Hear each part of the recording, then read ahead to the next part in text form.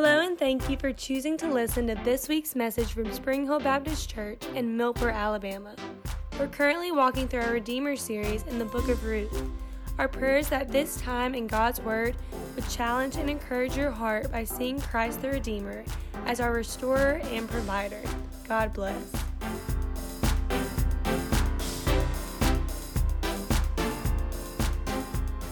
Turn with me to Ruth chapter 4. We're going to be looking at verses 1 through 12. Ruth chapter 4, verses 1 through 12.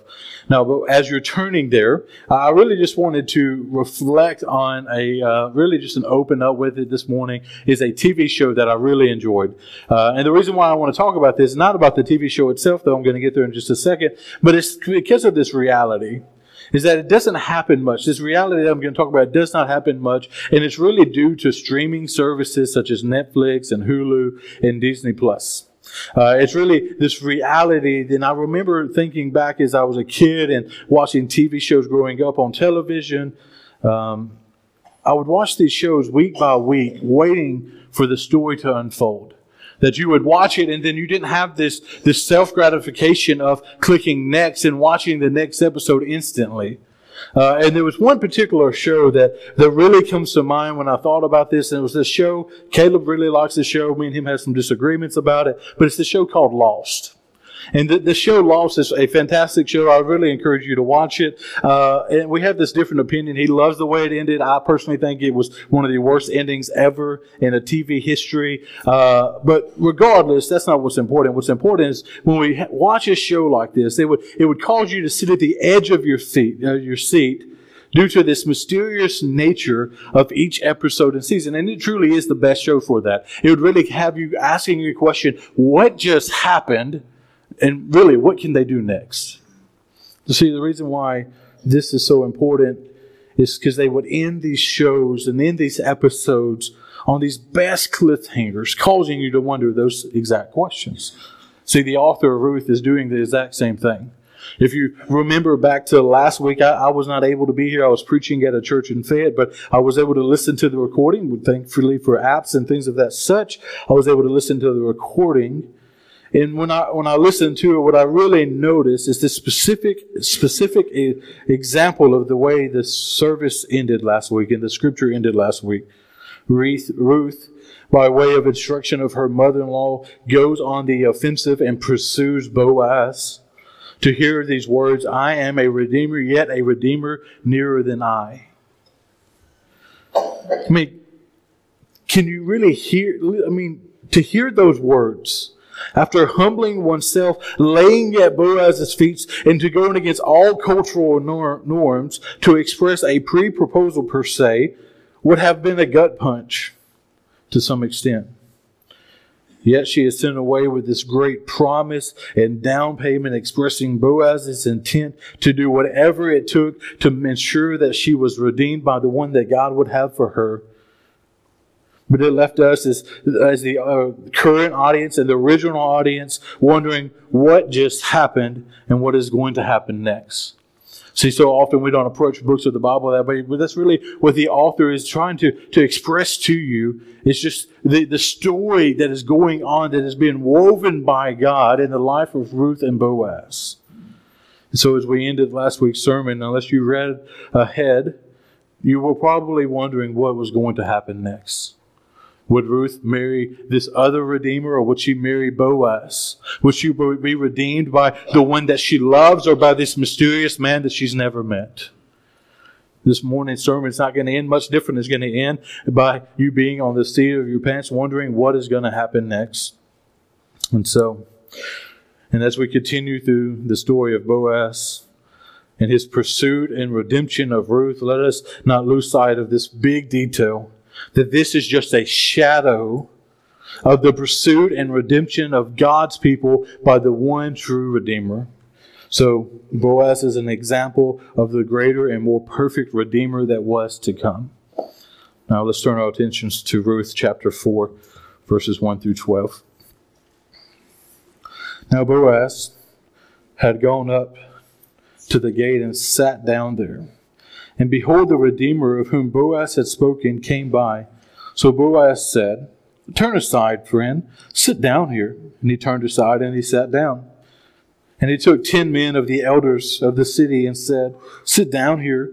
So they sat down. Then he said to the Redeemer, Naomi, who has come back from the country of Moab, is selling a parcel of land that belonged to our relative Elimelech. So I thought I would tell you of it and say, buy it in the presence of those sitting here and in the presence of the elders of my people. If you will redeem it, redeem it. But if you will not, tell me that I may know, for there is no one beside you to redeem it, and I come after you. And he said, I will redeem it. Verse 5, then Boaz said, the day you buy the field, the hand of Naomi, you will also acquire Ruth, the Moabite, the widow of the dead, in order to perpetuate the name of the dead in his inheritance. And then the Redeemer said, I cannot redeem it for myself, lest I impair my own inheritance. Take my right of redemption yourself. I cannot redeem it. Now this was the custom in former times in Israel concerning the redeeming and exchanging. To confirm a transaction, the one drew off his sandal and gave it to the other. And this was the manner of attesting in Israel.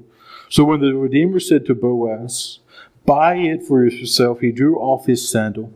Then Boaz said to the elders and all the people, you are witnesses this day that I have bought from the hand of Naomi all that belongs to Elimelech, and that all that belonged to Chilion and Mahlon.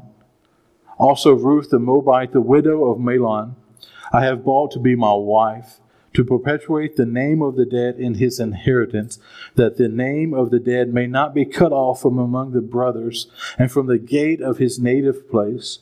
You are my witnesses this day. Then all the people who were at the gate and the elders said, we are witnesses. May the Lord make this woman who is coming into your house like Rachel and Leah, who together built the house of Israel. May you act wonderfully, worthily in Ephraim, and be renowned in Bethlehem. And may your house be like the house of Perez, who Tamar bore into Judah, because the offspring that the Lord will give you by this young woman. Let's pray. Dear Heavenly Father, as we come now, we thank you for your word. God, we thank you for the shadow of Ruth and of Boaz that points to Christ and to our redemption in him. God, as we approach your word more in depth, God, allow the things exposed to be of your desire, not of mine, God, but allow the application be of you, not of our own. And Father, as we approach your word, allow us to approach it with an open heart and open mind. God, take me and hide me behind it. In your Son's holy name, amen. Before we dive into verse 1, I really want to look at, if we would put that next slide up, really this phrase you've heard me say already, and you're going to hear me say throughout the sermon, and it's this idea of shadows of the true Redeemer.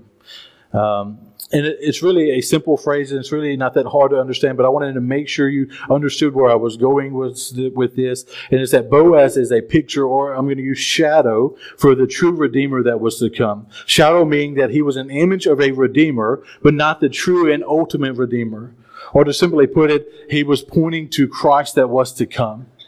And the reality is that as we look at Boaz as this individual that was this shadow, or this individual pointing to the Redeemer that was to come, we too are shadows of the true Redeemer. We too are to be shadows of Christ. We too are to point back to Jesus and declare the redemption that is found in him. And as we do that, my prayer and my hope is that as we approach God's Word in Ruth chapter 4, that we would see the shadows of true Redeemers pursue holiness, self-sacrifice, and community. I'm going to come to those later. You don't have to write them down yet. But what we're going to see is that he is these shadows of the true Redeemer. We pursue holiness, self-sacrifice, and community. And why that's important is, as I started off as we sang that last song together, this is truly the way that we worship and bring glory to God. And so as we approach it this morning, the first thing we're going to see is that shadows of the true Redeemer pursue holiness. Shadows of the true Redeemer pursue holiness. Verses 1 and 2. As we approach it, we first see this word now. Though we don't know this exact moment in which Boaz leaves to go to the gate, this word now would indicate that there is no waiting around. There is no lackadaisical nature to Boaz is approaching to redeeming Ruth. Rather, Boaz is quickly getting up and going to the destination that he would find the other Redeemer, as well as these elders that would be necessary to propitiate the name of the descendant, of the deceased. And so we see this word now. So put in context, Ruth and Boaz just had this encounter in the threshing room floor. He sends her away, and after sending her away, he quickly prepares himself, and he goes to where it says Boaz gone up to the gate and sat down there. So Boaz, after leading Ruth away, he gets up in the bright of the morning, and he goes and he sits down at the gate of the city. This wouldn't seem as if he was trying to pursue anyone. This wouldn't seem as he was trying to redeem her or being quick about it. But to put it in the right context, what we would rightly understand is that the word gate here is probably one of the most significant things about the first few verses in Ruth chapter 4. Because the gate is declaring why he is sitting here. See, the gate of the city was this big opening spot where the rest of the city would be small, narrow pathways throughout the entire town. And so the gate of the city would be where merchants would set up their tents, where beggars would lay, where farmers would take to the fields and the threshing floor. It's where civil and legal matters would be determined. Think of it much like a downtown in a traditional city. For example, I was thinking about the town I live in, which is Vernon. You go to the city square and you find food, and you find vendors and hairstylists and newspapers. You find a courthouse, and if you just go a few blocks down the road, you would find a grocery store, a bank, a post office, a drugstore, a hardware store, etc. And so this is the heart of the city. This gate is where everybody went, and is where everything went down in the city itself. And so Boaz, in pursuit of Ruth, goes to the only place that he would be confident enough to find the Redeemer that he was looking for. And that's what we see is exactly what happens. But in this, we see this intentional pursuit to find the first Redeemer, to save and to redeem Ruth. But if you go on with me, it says, the Redeemer of whom Boaz has spoken came by, and Boaz said, "Turn aside, friend, sit down here." His plan worked. To no surprise, his plan worked. This Redeemer pops his head up. He's walking through the town, probably going to his field to work or to oversee the working of his servants. Though it's interesting, though, when we see Boaz referring to this man, he uses this word friend as the ESV translates, but it would also be rightly translated as Mr. So-and-so. See, but Boaz isn't like myself. See, if you don't know this about me, you're going to learn today. I am terrible with names. I am absolutely terrible with names. The worst quality a pastor can have is probably a terrible explanation of Scripture, and then after that is being terrible with names. But I am absolutely horrible with names. That's not why Boaz is calling him friend. That's not why Boaz is saying Mr. So-and-so. See, the author intently left this detail out. We don't really know why. Most likely to preserve the integrity of this family's heritage so that he would not go down as the individual that was not a part of God's sovereign redemptive plan. We don't really know why he does this. But the reason why I'm bringing this up is I'm probably going to refer to this guy as Mr. So-and-so, that we don't get confused. But Mr. So-and-so, he finds this Mr. So-and-so, he finds this friend, or this bud, or whatever term you would use when you don't know somebody's name. He finds this individual, and he says, Mr. So-and-so, turn aside. Friend, turn aside. Now, what's so significant is that he turns aside. We're going to get to that in just a moment, though. It goes on, it says, then when he took 10 men of the elders of the city and said, sit down here. So they sat down. So Boaz and Mr. So-and-so are sitting in this central location. And I just imagine it unfolding this way as they're sitting in this location, and these 10 elders are walking around, probably one at a time. They're probably not grouped together. And he starts pulling these elders out of the crowd, and he gets them to sit down one by one. Though we would rightly understand that there would have been more than 10 elders in this city. It would probably have been more about 70 to 75 elders in Bethlehem at this time. But apparently 10 was just the amount of numbers that he had to have for a transaction such as this. And so Boaz not only gets Mr. So-and-so to sit down, but he also gets 10 other individuals to sit down. Why is that significant? It implies this respect that the Redeemer and these elders had for Boaz. Though it could speak to his position in the society, but it would rightly define the type of man that he was. Boaz was an upright man, and we see that even more clearly in these next verses. But we've seen that so far already. In a moment where Boaz could have taken advantage of Ruth, rather than doing that, he actually sends a gift home with her, promising that he would pursue her. We see it even in the fields where he tells his servants to drop extra food so that she could pick it up and feed her family. Boaz is an upright man, and we see that displayed in their willingness to stop in the busyness of the day and to listen to what Boaz would have to say to them. So when you continue in 3 through 4, we really see this character of Boaz unfold even more. It says, then he said to the Redeemer, Naomi has come back from the country of Moab, is selling the parcel of land that belonged to our relative Elimelech. So I thought I would tell you and say, buy it in the presence of those sitting and the presence of the elder of my people. If you redeem it, redeem it. But if you would not, tell me, that I may know, for there is no one beside you to redeem it, and I come after you. So Boaz is sitting down Mr. So-and-so, the Redeemer, and he's laying out what's going on. He's saying, look, Naomi has come back from the land of our enemy, essentially, and she has this plot of land, and she is selling this plot of land. And this was our relative Elimelech's land, and she is selling it, and if you purchase it, if you want this inheritance, then make it known to the elders around us so that it would be yours. But if not, let me know so that I could redeem it for myself. Though we don't see, he goes into all of the details yet. We don't know why. Because in just a moment, you're going to see that he then brings up Ruth. We don't know why he goes into these doesn't go into these details yet. Maybe he's interrupted by this other Redeemer. Maybe he's just trying to lay out everything about it. But what we see is the Redeemer responds. And he simply says, I will redeem it. See, this is that moment in Lost or whatever your TV show was, that this is the moment where it would just cut off. This is the moment as a reader that we should pay attention to what's going on here. Because this is the moment where that gut feeling that you thought the good aspect was going to happen in the main characters of the story, you just realize it's not going to happen. This is the moment, this is the pivotal moment into the entire scene to where we would then assume that maybe Boaz isn't the Redeemer for Ruth.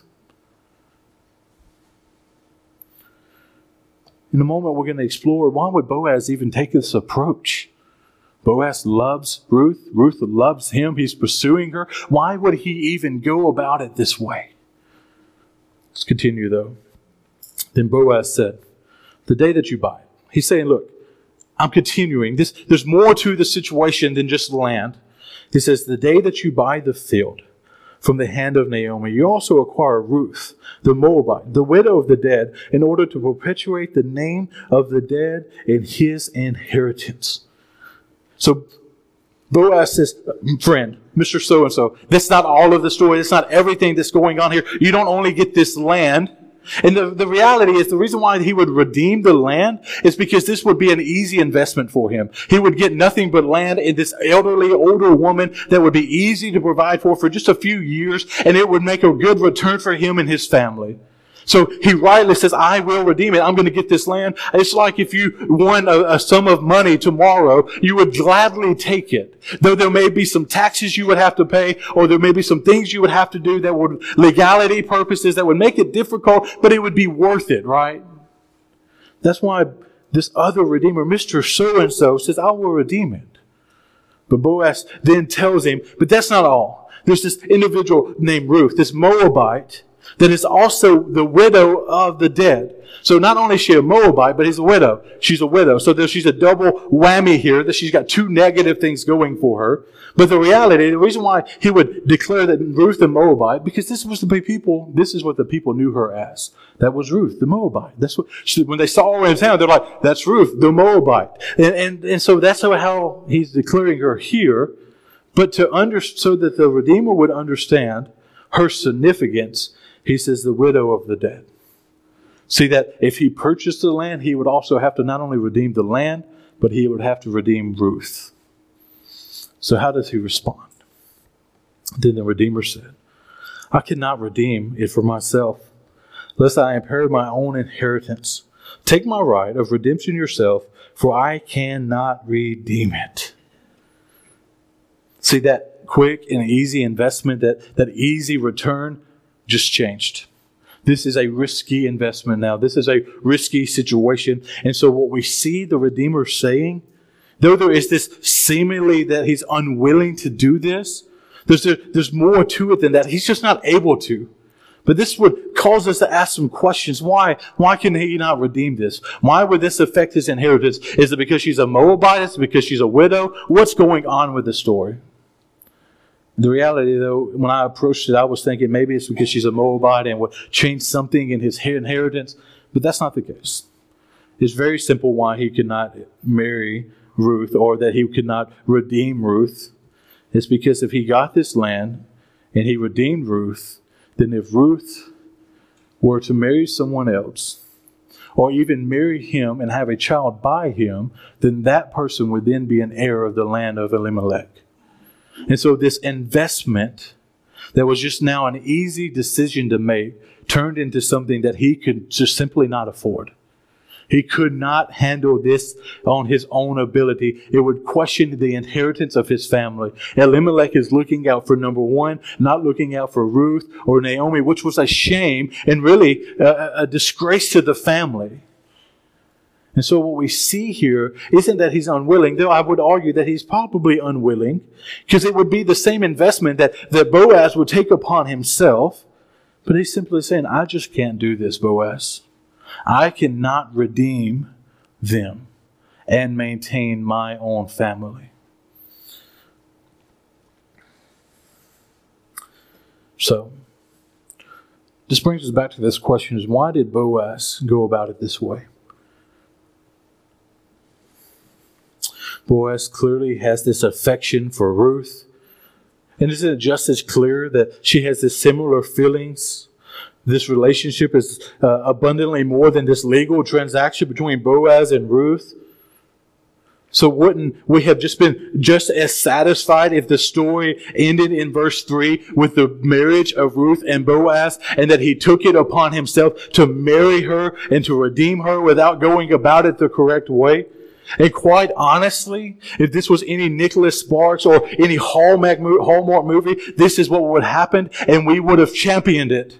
That he pursued the woman he loved above all else. So why would Boaz go through all of this trouble to risk not being able to marry the one that he loved? I mean, come on, when you get to the middle part of the story, we actually see that there's this moment where it doesn't appear that he's going to marry her. So why would he do this? Because Boaz is an upright and honest man that is pursuing integrity and holiness above his own heartly desires. And as we understand that, doesn't that make the application even clearer for us? Is that we rightly should know and pursue holiness and integrity rather than the desires of our flesh and of our hearts? As fellow shadows of the true Redeemer, shouldn't we likewise pursue holiness rather than responding to our circumstances in the way that the world or how our hearts would lead us to? Should we not have integrity at our work in the way that we pursue and serve our bosses or the way that we run our companies? Should we not rightly have integrity in the way that we approach our schoolwork? Or that in the relationships that we have, or in our finances, would we rightly not be as shadows of the true Redeemer? Would we rightly not consider approaching it with integrity? What about pursuing holiness? That's what we see here. If he were to marry Ruth in this manner, then their marriage would be set on grounds of unholiness. So Boaz, being the right man he was, pursues her correctly. Should we not pursue holiness in the same way? Should we not spend ample amount of time in prayer and in the Word of God so that holiness would just be a part of who we are, that He would empower us to live out these realities? Will we not seek our worth in Christ rather than responding to the likes and the responses we get on social media? Would we not avoid the gossip of the town? Or slay the addictions we have, or stop visiting those specific sites on our phones or computers, or stop endlessly watching the television? Will we not then pursue and be the husbands and the wives and the mothers and the fathers that we're called to be? See, the reality is, as shadows of the true Redeemer, just like Boaz, we are to seek holiness and integrity. It would have been so easy for Boaz, in the moment of the threshing floor, to pursue Ruth in the wrong way. But rather we see that he quickly sends her away. Then he quickly goes to the town and he lays out everything that is going on so that he could approach her in a worthy way. Not only because he loved Ruth, but because he loved God and saw God's holiness above all else.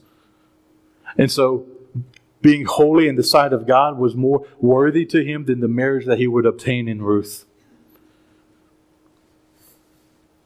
The second thing we're going to see is that as shadows of the true Redeemer, we also should pursue self-sacrifice. Shadows of the true Redeemer, we pursue self-sacrifice.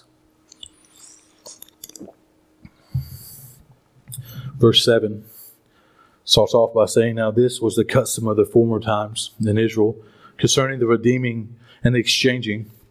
To confirm the transaction, to one drew off his sandal and gave it to another, and this way was the manner of attesting in Israel." Makes no sense.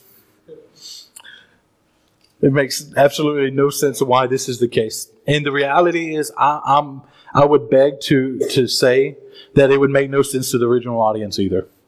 Because that's why the author is putting this here. He's explaining this is a way of the past. Don't know why they did it this way, but this is the way they did it. And I mean, let's look at it on a very practical level. Would this mean that Boaz would have to keep this shoe forever to prove that he was the true Redeemer of the land in Ruth? Would this Redeemer be able to come back to Boaz later and say, "Look, you don't have that shoe no more. This is my land"? Would he just place that up on a shelf as a trophy in his home saying, "I won you, Ruth"? What's going on with this shoe? How was it even fair that Mr. So-and-so, this Redeemer, not only does not get this land, but now he has to go to work with one less shoe? I mean, really, there's a lot going on here, and we really just don't understand it. Or maybe Boaz just gave the shoe back after it was all said and done, and it was just this representation of the transaction that was just made. Regardless of what's going on here, it doesn't matter. But what I find so significant about this, and you may not get where I'm going with this, that's okay, because I didn't get it at first, is that this is just a physical representation of the transaction that was just made. And the reality is we have these same things in our lives today. On a very practical level, 20, 30 years ago, maybe even 15 years ago, you would exchange a handshake and that would be enough. Now we would do the same thing with signed contracts. But on a spiritual level, we have the same things in our lives. Think about baptism and think about the Lord's Supper. These two are physical representations of the transaction that Christ made on our behalf so that we would be redeemed. And so the reality, though it doesn't matter what the shoe represents, what it does represent to us is the way that we would now express that God has redeemed us. That's why we were baptized and that's why we take the Lord's Supper, because it's this physical representation of the redemption that we have found in Christ Jesus. So regardless of what's going on with this shoe or what happened to it after they've left the city square or the gate, we should rightly understand is that we have these same things in our life and they were very beautiful things. And the world around us just doesn't understand them either. It goes on though. So when the Redeemer said to Boaz, "Buy it for yourself," he drew off his sandal. The author in verse 7, this is really this cliffhanger moment. This is that moment just to have a pause for you to soak in what just happened. That the hero just won the girl. The pursuit of holiness led the reward of holiness. That this verse 7 not only treats us as an explanation of what's about to happen, but it's this moment to pause and breathe and take in. He's getting Ruth. He's redeeming her. And verse 8 just draws our attention back to what the Redeemer or Mr. So-and-so had already said. And he says, look, it is yours. I can't do anything with it. Buy it for yourself. And then he took off his shoe. Verse 9, there was one that gets really important for us. Then Boaz said to the elders and the people, you are my witnesses the day that I have bought from the hand of Naomi all that belonged to Elimelech, and that belonged to Chilion or Mahlon. Also Ruth the Moabite, the widow of Mahlon, have bought to be my wife. There's a lot of terms used here. The way he refers to Elimelech and the two sons that he had that were also deceased, the two terms that he uses for Ruth. Boaz is being clear and direct with what's going on here. This is a legal declaration of what he was buying from Naomi. And so that it seems cut and dry. And the reality is there. Boaz's language and his wording is abundantly clear and direct. He's saying it so there would be no misunderstanding that he was purchasing and redeeming from Naomi the land and every possession there was, as well as Ruth for his wife. So this legal transaction just turned into an introduction or an announcement of a wedding to come. So he purchases land and possessions. He purchases Ruth, the Moabite, the widow. This is explaining what he's doing. But what we still haven't got to is, why does he want Ruth? Why does he want the land? We know that Ruth is this upright woman that seeks after the Lord and wants to be a part of God's people and truly is just devoted to her mother-in-law. And she's a stout woman. She can carry 80 pounds of wheat by herself to town. She is a hardworking woman that is providing for her family. So why not want her? But what I would argue is that this is more than just love that he has for Ruth. And that's the beautiful thing that we should notice. He goes on and he says to perpetuate the name of the dead and his inheritance, that the name of the dead may not be cut off from among his brothers and from the gate of the native place. You are a witness today to perpetuate the name of the dead. Though this isn't his sole motivation, though there was this love and this compassion towards Ruth, we see that his motivation is selfless. His desire in this marriage is more than about what he is going to obtain from Ruth and the glory of marriage itself.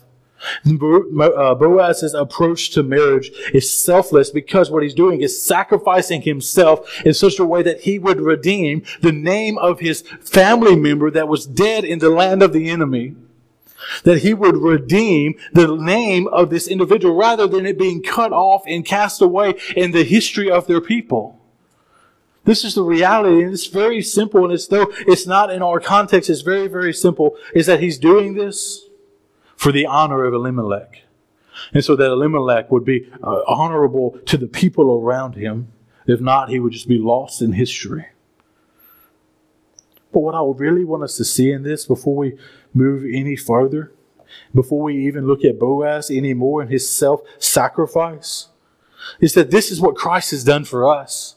That we were cut off from the people of God, that we were dead in our trespasses, that we were dead in sin. We were in the land of the enemy. And what he did was he redeemed us and brought us back into the land of God's people.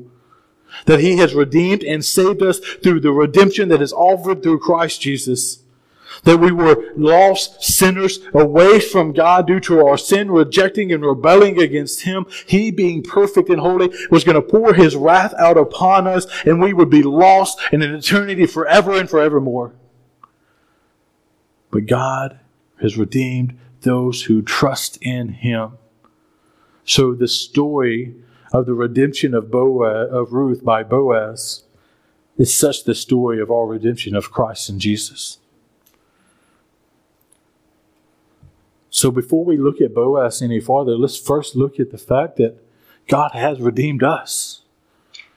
Or maybe He hasn't yet. Maybe you don't know Him.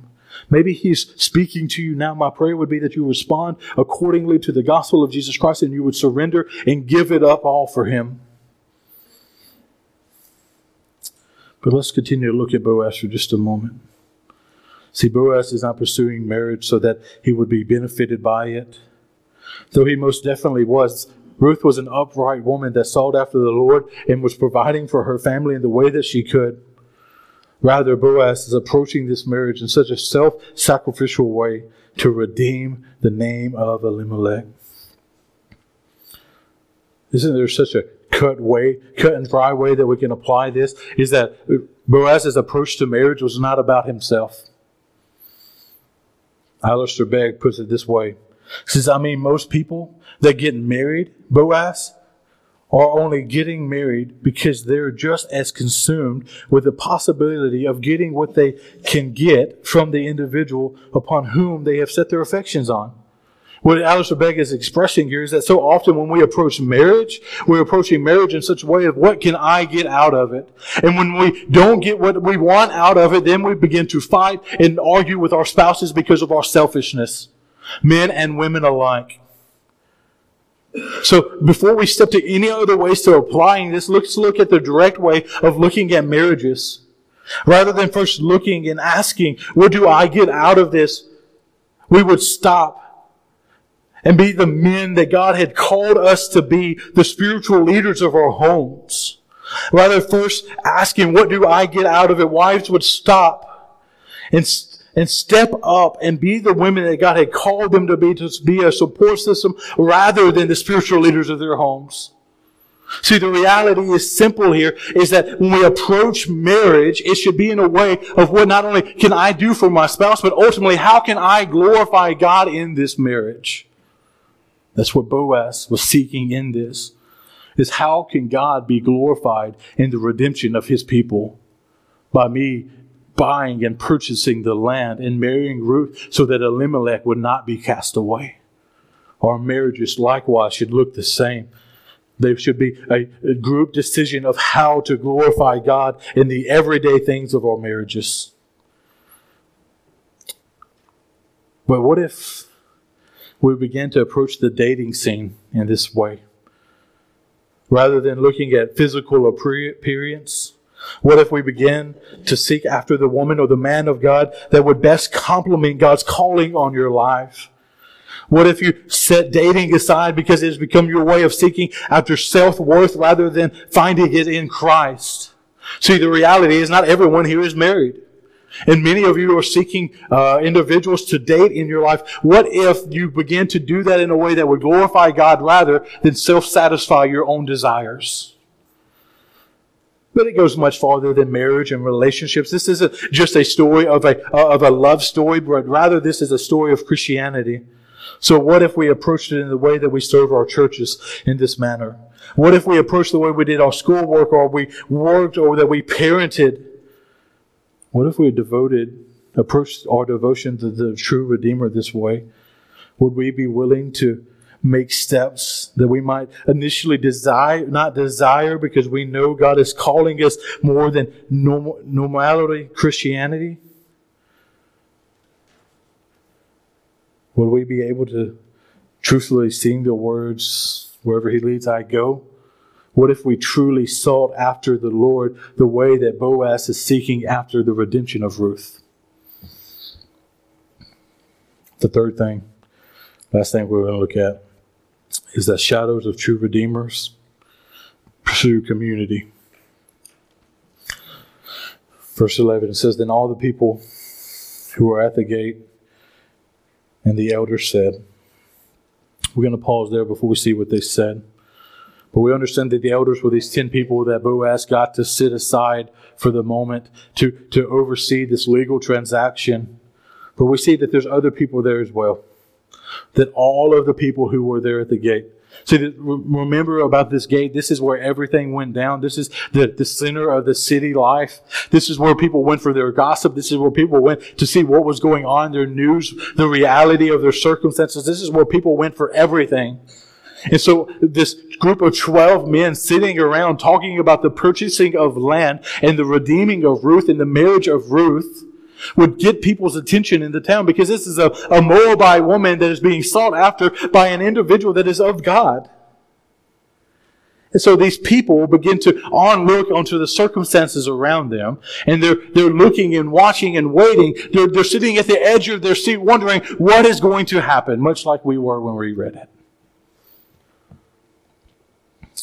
And Boaz is calling them as witnesses to declare what just happened.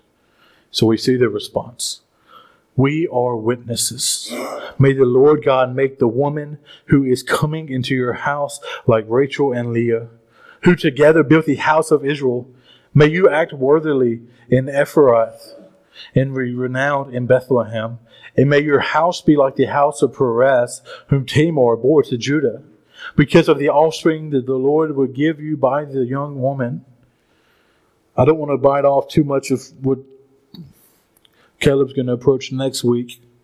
But what we see is that for 10 years, Ruth was barren. But what we also see in the lineage of Ruth is that there was a king to come to her descendant. And so these people, though they're just casting out this simple blessing or prayer over Ruth and Boaz's marriage, what they're declaring over them is exactly what's going to unfold for their lives.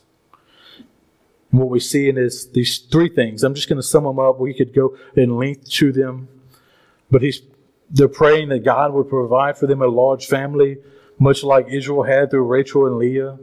That God would cause Ruth to be able to produce children. That God would cause Boaz to be prosperous in his actions through Ephraim, which is really just probably this wording of the old way of saying Bethlehem, to make his name great in Bethlehem.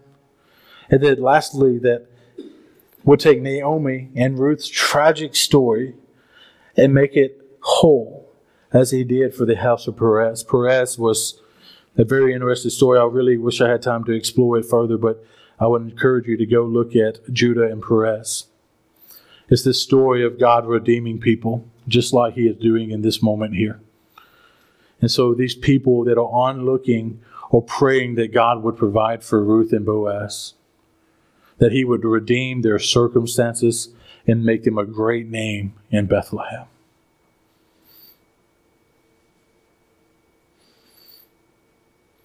Ultimately, what we see in these last two verses is that Boaz was not approaching this manner in the secrecy of the night at the threshing floor any longer. Rather, he took care of business in the busiest portion of the city during one of the busiest times of the day. So therefore, there's people looking into this legal transaction that is being made. Boaz was not only displaying integrity and self-sacrifice, but he was being transparent. He's not only involved other Redeemer and the elders, but also the townspeople are involved in this transaction. The people of God are involved in this transaction that Boaz is making with Mr. So-and-so and with Naomi. The result of it, though, was that the community of God's peoples witnessed the transaction and bless or pray over God's blessing over their marriage. See, this isn't just a transaction that was made between 12 individuals, but rather this was a transaction that was made with a group of God's people. The reality for us is no different. Shadows of the true Redeemer's believers are to pursue community. The Christian life is no different. Biblical discipleship is no different. Modern biblical marriage, raising children, the difficulties that come with life, none of that is any different. We are called into community rather than isolation. So, rather, God has redeemed us into a covenant family that is to aid us in sanctification, discipleship, marriage, raising children, and life in general. So let us not only aid others in this area of life, but let's allow others to come alongside us These next two statements I'm going to make to myself first, and I did throughout the week, but I want to make it to you as well. How arrogant must I be to think that I can do life on my own when God has found it fit to place me in such a wonderful and loving church family? How selfish must I be that I would not desire to step into others' lives and to aid them in the spiritual and earthly struggles? See, the reality is God has called you into community and He has placed you in one, so therefore you are to live in it. So not only are you to pursue holiness, not only are you to pursue self-sacrifice, but also to pursue community. The reality, though, is that when we approach a story as lofty as this, and a character to Boaz's strengths, we would then quickly realize that so often in my life, I am Mr. So-and-so. I am not Boaz. I'm either unwilling or I'm unable to live up to the expectations of holiness, self-sacrifice, and community. The reality, though, is that we don't look internally for the power to do any of the things that I have called you to do this morning, but rather you look to the true and perfect Redeemer, and not only a shadow of Boaz, but the true one that died on the cross that has redeemed and saved us. And we look to His guidance and His direction and His power to lead these things out in our lives. So as Leanne comes and we sing this last song together, you may seem overwhelmed about the calling of holiness and self-sacrifice and community. And rightly you should be, because you cannot obtain it on your own. But rather, as shadows of the true Redeemer, let's look to the true Redeemer as our strength in these endeavors. Let's pray.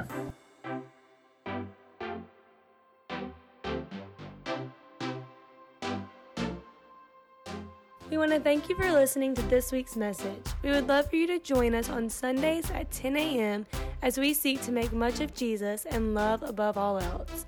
For more information, you can find us on Facebook at facebook.com/The Spring Hill Baptist.